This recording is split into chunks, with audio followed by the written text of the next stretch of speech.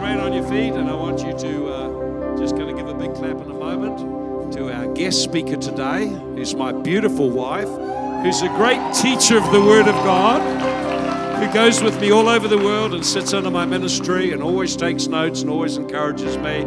She's every day I find her there, and she's up early in the morning reading the Word of God, studying the Word of God, not for the sake of standing in front of people, but because of a love and a hunger for God and His Word.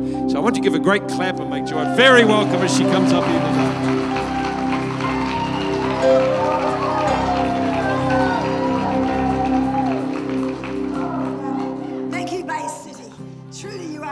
Behind my sails. And thank you, Mike. The love of my life for 53 years. Wow. And what a ride it's been. I met him when I was 17 and we were both tied up in religious bondage. But look what God has done. And what an honor to travel all over the world as He literally brings thousands and thousands of thousands into kingdom revelation, deliverance, healing, and just amazing impartation of the things of God. God has just been so good to us. In fact, I think the Lord's endorsing my message today. I want to do Kingdom Family Culture Part 2. And I think there's signs and miracles here today. One is, Mike is just a miracle, really. I mean, just amazing what God has done through our lives. And we're just in the most wonderful season, experiencing the glory of a 40-year journey, really. 40 years ago, I think we made the decision, seek first the kingdom. And everything else has been added, and it's still being added. This is the most wonderful, wonderful journey. And also it's a privilege today to have Steve and Joe with us. Wow. The most darkest, terrible years of our life when we were in secret sin, and we cried out to God. And now here's a couple here, passionate followers of Jesus, just by the grace of God. And David and Georgia sitting there in the front of that conference. And Georgia being singled out and having her legacy declared. Isn't that just the endorsement of God? And I want to talk about family legacy and how to create a culture. I feel a bit like Paul writing to the Corinthians. I have a godly jealousy over you, that our homes and our families here are godly families. In fact, my opening verse in Exodus 10, it says in verse 23, Moses stretched forth his hand toward heaven, and there was thick darkness over all the land of Egypt. The whole land of Egypt was in total darkness, but there was light in the houses of the children of Israel and their dwellings. And I believe this is like the time we're in now. There's actually darkness, incredible darkness over our society that's come in from what David was really sharing about last week. The king's meat. Daniel stood out as a man in his Babylonian culture. He was a young Christian man. He was put in a totally heathen culture. But he stood out and was favored and raised up by God because they refused the king's meat, which, as David says, the teaching and the doctrine that's unleashed upon the society today, which is demonic. It's darkness. Darkness behind the doctrines that most of our people are exposed to. And yet they refuse also the king's wine, which he said speaks of the spirit behind this teaching. There's a spirit behind the teaching and the doctrine that's all over our society and coming into the schools and everywhere. And it was going to be light in the houses of our people because our people are going to be kingdom-minded. But we've got to know what it looks like and how to operate in it. And we're going to stand out. And they're going to be totally different. And we're going to be not intimidated by the culture that we're exposed to. We don't have to be intimidated by it because the demonic nature of it will try to make you intimidated and make you feel like you're judgmental and shouldn't think like you think. But that's not right.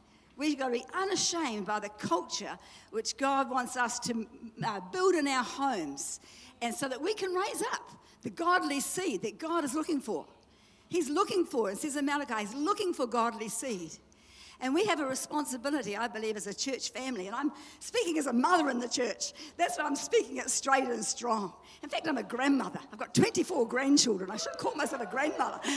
And I believe that I still feel so, like I'm so jealous over the people here that we build families that are radically different from the families around so that we can raise up godly seed. Amen and amen. So, I believe we've got Daniels in our midst that are going to come forth and stand out. And I want to just review briefly a few things I talked about last time. If we just put up Genesis 1, 26 to 28, I went back to God's original mandate for mankind. God's original mandate is still the same. And this is what it is. In Genesis 1, 26, God said, let us. You know, there's a council in heaven. The Father, the Son, and the Holy Ghost have a council in heaven and make decisions. And they made a decision that they're going to make man in God's image. What a thing to decide to do, to make us in a God kind of image and nature.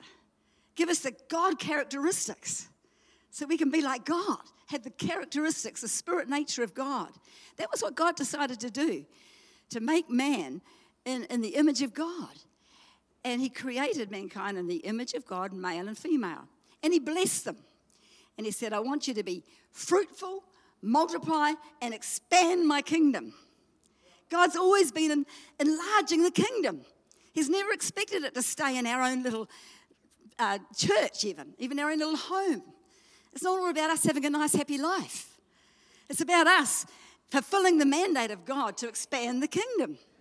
And that's the mandate and the purpose that God created man for, that the whole earth would be filled with his glory. We haven't got there yet, have we? But this is the purpose and the destiny and the mandate that is behind the creation of man. And he said he wants you to replenish it, cultivate it, protect it. Whatever you've been entrusted with is yours to cultivate, to protect, to care for, and also to subdue and have dominion and conquest. We were created for conquest. What does that look like? I mean, the grand-sounding words. What does it look like to conquest? I remember Pastor Mike, when he's a teacher in a school, going into the classroom, taking authority over all the spirits that would stop kids learning, all the restlessness, taking authority over it, binding it, releasing the presence and love of God into the classroom. And even relief teachers said, what's different about your room, sir? Kids learn here. Even the relief teachers got work done because the presence of the classroom is filled with God. Whatever you're entrusted with is yours to take and subdue and have dominion over. Your home. It's your mandate. It's your entrustment to create and release in that place the presence and power and presence of God, and to subdue and take authority of any contrary things that would dare to come into that place. It's all about Bryden and over his orchard, praying and decreeing over the trees and getting the most productive orchard in the whole region. Love it. It's about Richard stopping the fires, coming and consuming his nursery when the whole hill was on fire, and he stood up as a man of God and subdued and took dominion. This is what it looks like. Going into your office room. If you're an accountant or an office or a dentist, you go into your room and you create an atmosphere there. Subdue. If you're connected with God, if you've given your heart to Jesus, you've taken back what Adam lost. He lost that ability when he fell in the Garden of Eden. But Jesus paid a price and he's given it back to us, and now we are back to do this original mandate. Subdue and extend the kingdom. We've got to get this thinking. It's not even just a pastoral church we're part of. We're an apostolic church that's going to infiltrate this region. We've got to think differently. We've got to think differently. So man lost the glory, but it's been, God paid the price for it, and we've got to possess it. We have to do things to possess it, and we can do things to possess it. So I'm passionate about this because I believe our Bay City homes are going to have light, are going to be so radically different from those around us. And we've learned this, it goes from glory to glory to glory. But you've got to be movement. I mean, we didn't start off having the atmosphere and the things we have now. But bit by bit, the Lord shows you things that you can do and changes you can make and attitudes you can shift and reforms and transforms your hard attitudes, because he's got another agenda for us, is to make us more and more like him. And we're actually not there yet. That's a lifetime project. He just gives us lots of opportunities to change and grow, doesn't he? So he's constantly changing us so we become to reflect more and more of his nature. And I believe also he wants us to understand the characteristics of a kingdom home, a family home that's got kingdom values in it. It's really all about values. And so last time I preached, I just touched on the values behind a few things, which I won't repeat. One is the value behind the covenant of marriage. We need to be unashamed of the covenant of marriage. And of course, it's eroded seriously in our culture, but it's wonderful, like we had the wedding of Sunny and Araha, where they just came and made a covenant before God. The blessing of God comes upon that. Some people have to get their lives back into godly order, but God endorses that. It's the most wonderful thing. Also, our old attitude to men and women. God created man, he created woman, totally unique, totally different, and yet the world tries to distort it. It's a demonic distortion that makes it look like domination, and women have been abused and dominated. That's demonic. That's not God. God told men to lay down their lives for their wives. That's a totally different picture, isn't it? And it's not, we're both the same. Feminism comes to try and make us look like the same. We're not the same. We both reflect part of God's nature. Marriage is like the Trinity. You've got the Father and male and female, all flowing together, all in a godly order, all reflecting part of God's nature. Totally unique, totally different, and it's okay to be like that. We've got to celebrate it. Another thing is children. Children in a godly home are precious. They're an entrustment. They're the heritage of the Lord. They're given to us to treasure and as an entrustment to raise up for His glory. The ways of God need to be taught in our homes. You know, God has commissioned us, and I talked about scriptures last time, where we should diligently teach our children the ways of God. There's many ways you can do this. You've got young children, Bible stories, just let them have Bible stories. Have a time every day where you share the Bible with them and lay hands and pray for them. Pray for them, call them forth. If you're an adult, I really encourage that book. Maybe you could just put the name of it up. Maldonado has written a great book that Mike and I start off the day with. It's called Daily Encounters with God, a supernatural devotion. Daily Encounters with God, a supernatural devotion. If you've got a Kindle, just download it as a Kindle book. And every day, if you start the day with one of these supernatural encounters, you'll think, wow, God, you did that to that couple? They came in so broken, so much worse than I could ever think life could be, and you've raised them up. You've made them a kingdom people. You've delivered them. You've transformed them. You can do it again. And every day you get a sense of how big God is and how much He can transform lives and make a difference. Just start your day maybe reading something like that, and it will just launch your day feeling that you can go out and see what God will do through you that day. And the other thing I brought out last time was the whole thing of generational blessing. You know, the enemy has come in and taken the same lines that God set in place for generational blessing. As I've talked about my grandmother, who went to Smith Wigglesworth meetings and raised up my mother, and then I'm me, and now we've got David, and now we've got Georgia. And God's purpose is that this blessing increases from generation to generation. Our kids start off on our shoulders, and it intensifies. It goes deeper and more with every generation. So our children should be younger, coming into encounters with God and going further than we've ever gone. Because this is God's purpose. The government is from generation to generation. That's His purpose. And I believe the children that are coming up in this church, whose grandparents and parents have been faithful, they're going to go far further than any of us, because it's increasing on their generation. And also, I believe in the last 20 years, people are sick of just church being church. We don't want just converts. We want radical followers of Jesus that are going to extend the kingdom. That's what we're after. And that's what I believe God is after right now too.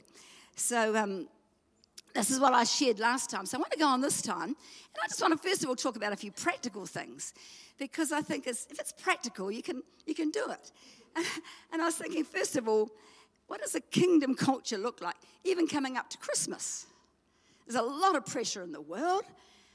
And a lot of the homes in our society, Christmas is a time of opening all the bottles, getting sloshed. Sometimes the men will just hang around in one room and talk, and the women are left with all the kids, and they all get broke because they've maxed out their credit cards, and That's what it's like in the society.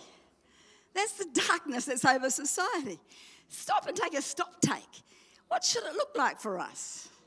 What should it look like? One is, for us, it's all about relationship, Jesus, and extending the kingdom. So one thing we should think about when it comes up to Christmas, there'll be a great production. 4 times a year, we have great creative events. And this is a great time to bring your unsaved friends. And Mike and I go to Taiwan every year, and in 1 week in a church, we get about 1,000 people saved. And I say, how come so many getting saved? For 6 weeks, the church has anticipated this event. They've targeted friends, they've prayed, they've believed for their friends to come and get saved. So maybe it's 9 weeks to our big Christmas production. Start thinking who you can invite, and believe this Christmas, somebody you can bring along, give their heart to Jesus. We have Mother's Day, Father's Day, Easter, and Christmas as a special event, plus, of course, all the she events. But apart from that, what sort of culture are you going to have in your home over Christmas? One is you need to think about this materialism. We don't want to be caught up in materialism or debt or overspending. You don't need to. You don't need to. You need to keep it simple. Focus on what's really important. And I see lots of families that come up with great ideas. Some of them say, okay, we'll keep everything under $5. Or everything's got to be a handmade gift. Or buy something from the second-hand shop for this Christmas. Or, in our case, we take the names out of a hat and you buy for one member of the family only. And they'll tell you what you want them to buy because they want to get what they want. But don't overspend beyond what you need. Keep it simple and think ahead and plan ahead. How can we have a great day without going overboard with all the commercialism and excessive spending? Think of a way and plan it ahead of time. Benevolent. God's nature is that we'd be benevolent and always reach out for those around us who need help and support. So I think it's great when families will get together and make gifts and maybe take it to the Christmas tree at Kmart, or here we've had opportunity to give into homes in our family that are struggling at the moment. So always think, how can we be a blessing? Because we are blessed to be a blessing. That's what God says. I'm blessing you to be a blessing. See who you can be a blessing for at Christmas time. And all of God's events, like even this service today, how many people? Would it be 100 people today, Kate, to make this service happen? Probably something like that, if you count all the children's church workers, the security, the people outside. Any event that we do takes everybody contributing. Why not with Christmas? Everybody should contribute for a start. Everybody should bring food. Don't burden one person. And I think what works well with our family now, we make everybody come with a game or an activity or an item. And most of the evening is just fun and times together. We've had magic shows. We had Joe and Steve showing us their dance steps one year. We had Michelle modelling a baby class for toddlers. We've had Peter make us run all over the showgrounds. Everybody reflects themselves, but have most of the evening fun. And everybody comes with something to bring. Maybe a quiz for the kids, see if they know the Bible story and give them rewards. But plan it so it's interactive. Everybody contributes. God also says he places solitary in families. Look around the church, and there's people here who homes are not in New Zealand, or their young adults are living away from home. Gather them up. Gather them up. Usually there's several events, maybe Christmas Eve, Christmas lunch, Christmas tea, at least one of them. Gather in people that are needing gathering in, that are solitary, because God says, I put them in families. It's funny with this, though. Sometimes I find what stops it. Sometimes it's stopped because of jealous wives. They don't like to share their husbands. He might start flirting with that other woman or something like that. I don't know. That's pathetic. That's not a kingdom marriage. And then you get singles who come along. This is my big moment. If they come to our place to get personal counselling from Mike and dominate his ear all night. That's not all. If you're a single coming into a family, connect with the kids, bring some food, be a good auntie. You know, you've got to change and be real. So, and if you have a home, you can host. If you've got a home, you tell people what to bring and you gather people up. Don't sit around moping that nobody's asked you. You can take the initiative. You can invite. You can go to the highways and the byways and find people and ask them to bring something. And you can make Christmas quite a different event that maybe you've ever experienced. Okay, that's a few ideas about Christmas. What about honor? Mike talked about giving being honor. Honor is a kingdom value. We should, as Christian homes, take every opportunity to honor and teach honor. Teach honor your parents. Teach honor your elderly. Teach honor authorities. Teach honor church leaders. It should be modeled and taught. So we raise up a generation that understand honor and respect authority. But another opportunity, which we take every year, is when someone has a birthday. Speak words of honor. Go around the table and let everybody say something they appreciate about that person. You know, we had the most amazing event on our last trip to Taiwan. We went to the home of one of the wealthiest men in Taiwan. He invited us to his home for dinner. And the Taiwanese are not good at speaking their heart. But we discovered it was this guy's birthday the next day. So Mike said, well, in our family, we have a tradition. What we do is we go around the table and we use this opportunity to honour people when it's their birthday. So I'll lead the way. And he led the way and I followed, went right around the table. You know, this man sobbed. He said, I never had a chance to tell my father I loved him. And he wept. You know, and the presence of God came in. And the whole atmosphere changed. People started sharing their hearts. You know, use opportunities. I've been amazed too. I remember one of our friends in this church went to his friend's 50th birthday, and he did that. He just said, let's take a chance to honour my friend. It's his birthday today. Everybody else was drinking and joking, but he took the chance to honour his friend and speak words of value over him. And everybody started calling him Padre. It's a godly thing to do, and they suddenly thought he was like a chaplain. But, you know, because we're doing godly things. And it changes the atmosphere when you start to speak words of honour. So create opportunities in your home when you can speak words of honour. Goodness, the time's gone. I've hardly started. And the atmosphere of your home. Your atmosphere of your home is something you can cultivate. The music, play worship music. Speak and decree the presence of God. Watch what comes into the place.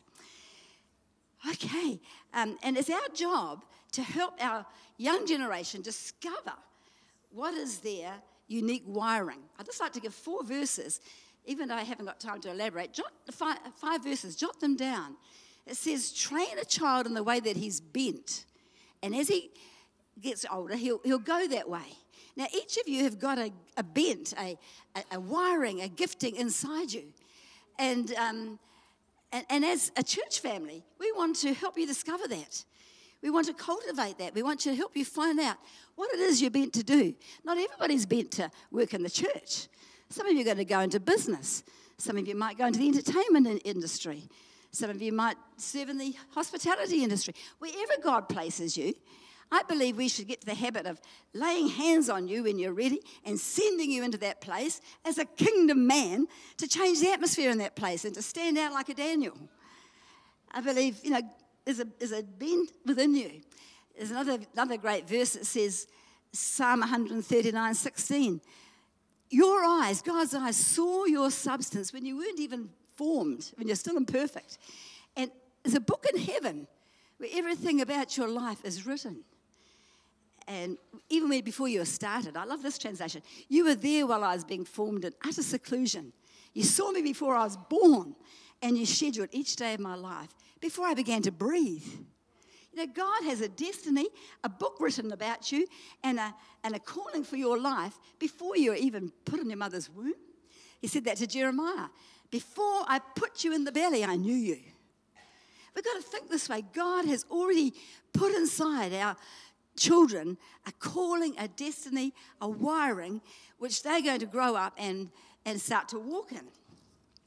Ephesians 2:10. We are his workmanship, created in Christ Jesus for good works, which God has before ordained, before you're even born, that you'd walk in it. Aren't these amazing verses? God knew you before you were even born and had a job and a purpose for your life. And the last one is, he who has saved us and called us with a holy calling, not according to our works, but according to his purpose and his grace. His grace, his ability is on us to fulfill this calling. And I believe, as I said, as church and as parents, our job is to help you discover it and to walk in it. How do you help them discover it? Well, observe what they're good at. Observe what they have success in. Observe what influence they have on others. Encourage it. I see you're good at this. I remember saying to Blake once, you're a great builder. He built a great train track. You're a great builder. Even last time he said, remember, Nanny, you told me I'm a great builder? Notice them do things and encourage them. Build relationship, ask questions. Help them discover it, because as you give them feedback and observe it, then they'll begin to recognize it. And it takes a while for them to recognize what it is that God's gifted me for.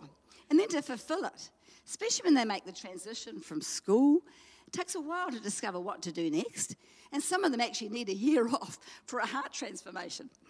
One of our lovely children was a bit of a party animal at high school and really didn't make enough qualifications to get to university. But we gave her a gap year, and we just really gave some boundaries to help her grow up. And then we took her to Indonesia and left her in an Indonesian home. But anyway, God transformed her heart. And from having provisional entry to get to university, she got in the top 10% of academic achievement and straight A's right through a degree, because she needed her heart changed. So sometimes, it needs a heart shift to really start to step into what you're doing, but others need help to find out their giftings and to take time to discover it. And as I said last time with teens, it's a time of many friends, a time to discover really your wiring and your gifting and to start to train and equip for it. I said last time, we shouldn't be encouraging out of season serious relationships in this church. It's not cute. It's not godly. It's a time of many friends, family, brothers and sisters. You brothers got to protect your sisters from guys that come in with a wrong agenda.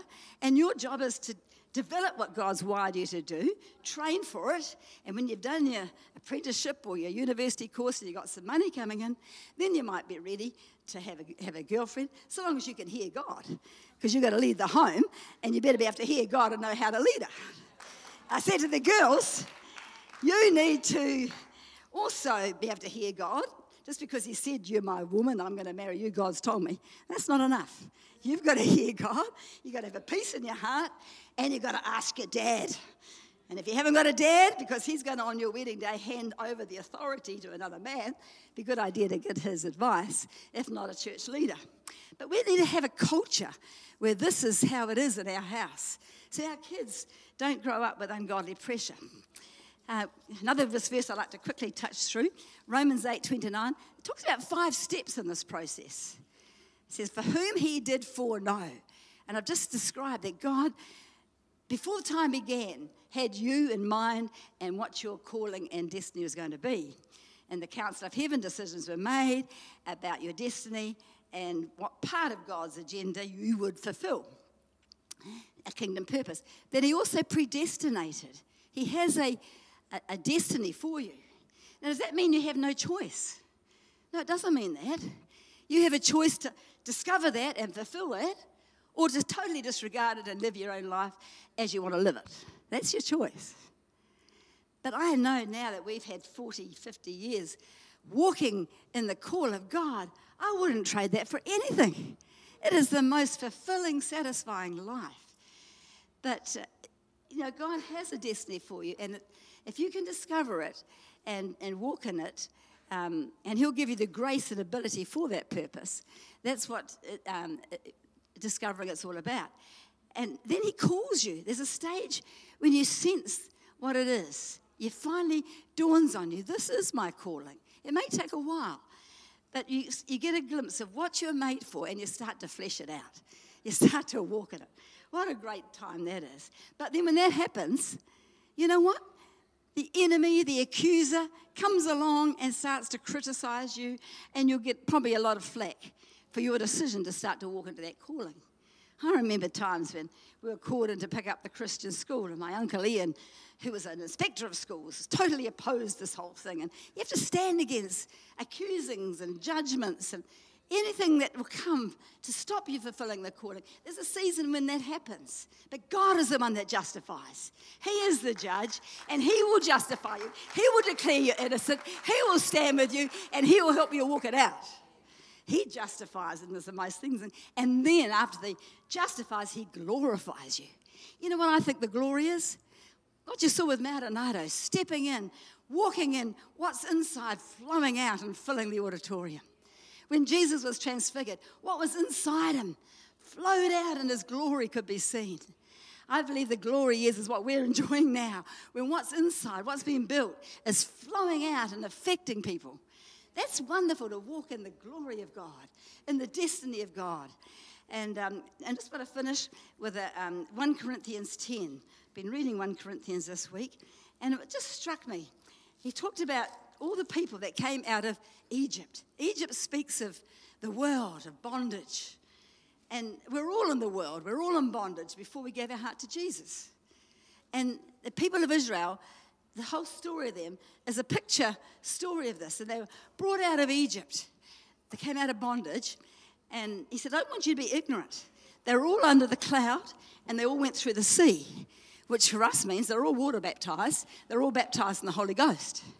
And they had the same spiritual meat and the same spiritual drink. They were fed the same teachings that you're listening to.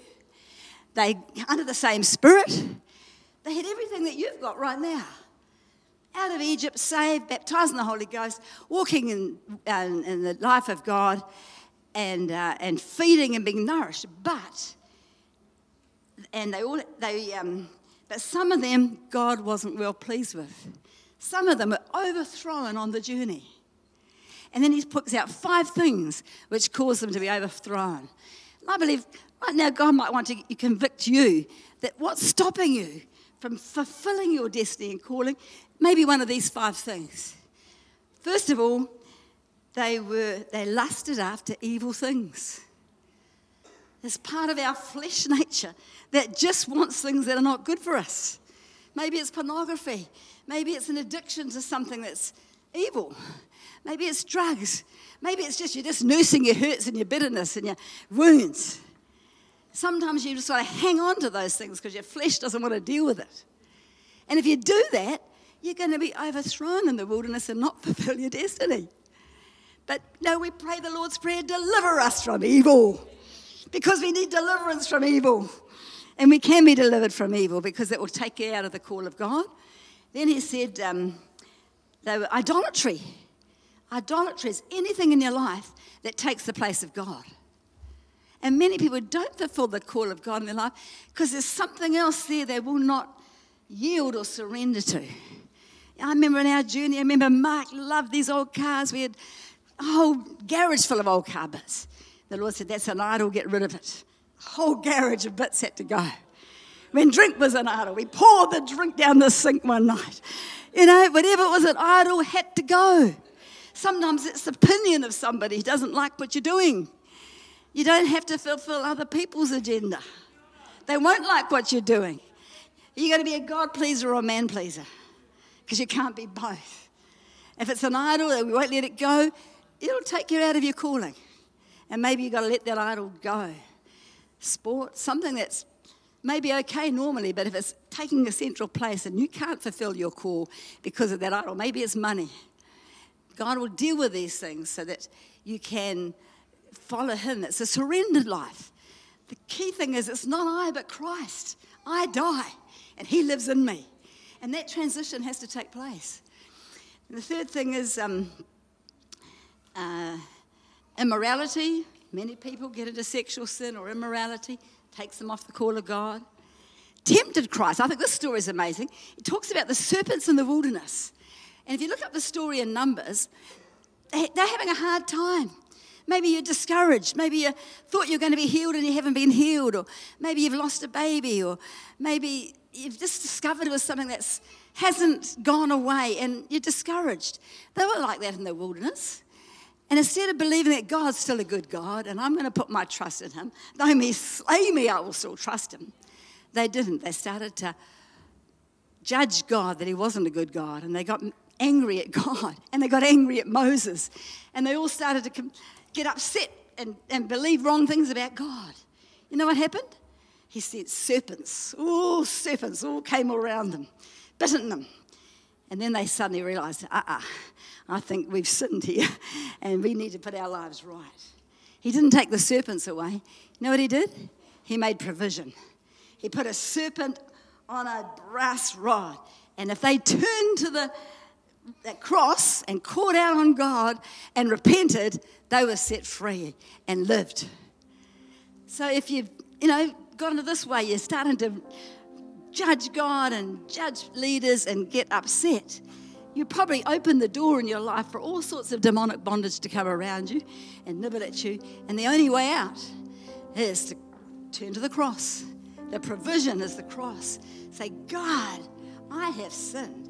I've done wrong. And reach out for his provision of healing and freedom. And then the last thing he did, they murmured. So these are all things that we can do. He says, I've written this for so that you'll have an example, so that you won't fall in the wilderness like these people fell and miss out on the promised land and the destiny and the calling that God was bringing them into. He just gives us untold opportunities to see what's in our heart. Untold opportunities to find out what's in our heart and to change and to be transformed in our heart. That's what the journey looks like. I tell you, it's cost up front. When we stepped into ministry, we took a quarter of the salary. It's cost up front. We were joyful because we're in the will of God, but there's a price to pay. And as you go on, you let go things that are stopping you fulfilling the call. But he adds his peace and his glory and his presence, and it gets from better to better to better. Wouldn't trade it for anything. But I believe if we're going to raise up a generation that are going to walk in their calling, as a church, we're going to have to nurture it. And as people, we need to examine our hearts that we're not being overthrown on the journey by any of these things. Is there an idol in your life? Have you given way to sexual sin and got yourself ensnared? Have you started murmuring and grumbling and doubting that God is a good God and started to believe that he's not God? Every good and perfect thing comes from God above. He hasn't got any cancers to give out. They don't come from God. Sin and sickness came into the world when Adam fell. God is a good God. He's always good. He's a healing God. He's able to set us free. We've got to believe who he is and who he says he is. He's a good God. And then whatever state you're in, if you reach out to him, reach out to the cross, he'll take your sin and give you his righteousness. He'll take your sickness. He'll take whatever you give him. And at the cross, there's no Christianity without the cross. It's the only place of exchange. He'll take what it is that's come into your life and give you his provision that he's already purchased. You just have to possess it. So maybe we could just sing a song. And if you believe you're in one of those categories that you've been overthrown, you know what the call of God is. You've been fed the richest of food in this place, but something's come in and you've been sidetracked. You've been sidelined. You're not fulfilling the call. Come and meet with the Lord today and say, God, I don't want to miss out on your destiny and call. I'm coming to you. I'm coming to you. I'm letting go these things that have got in the way. What we bind on earth is bound in heaven. Bind your emotions to the peace of God. Release those people that have hurt you. God's the judge. He's the one that can deal with them. Vengeance is his. Let them go. That's his department to deal with them. Deal with these stuff that's got in your heart so that you can go from glory to glory to glory, transformed by the Spirit of God. Amen.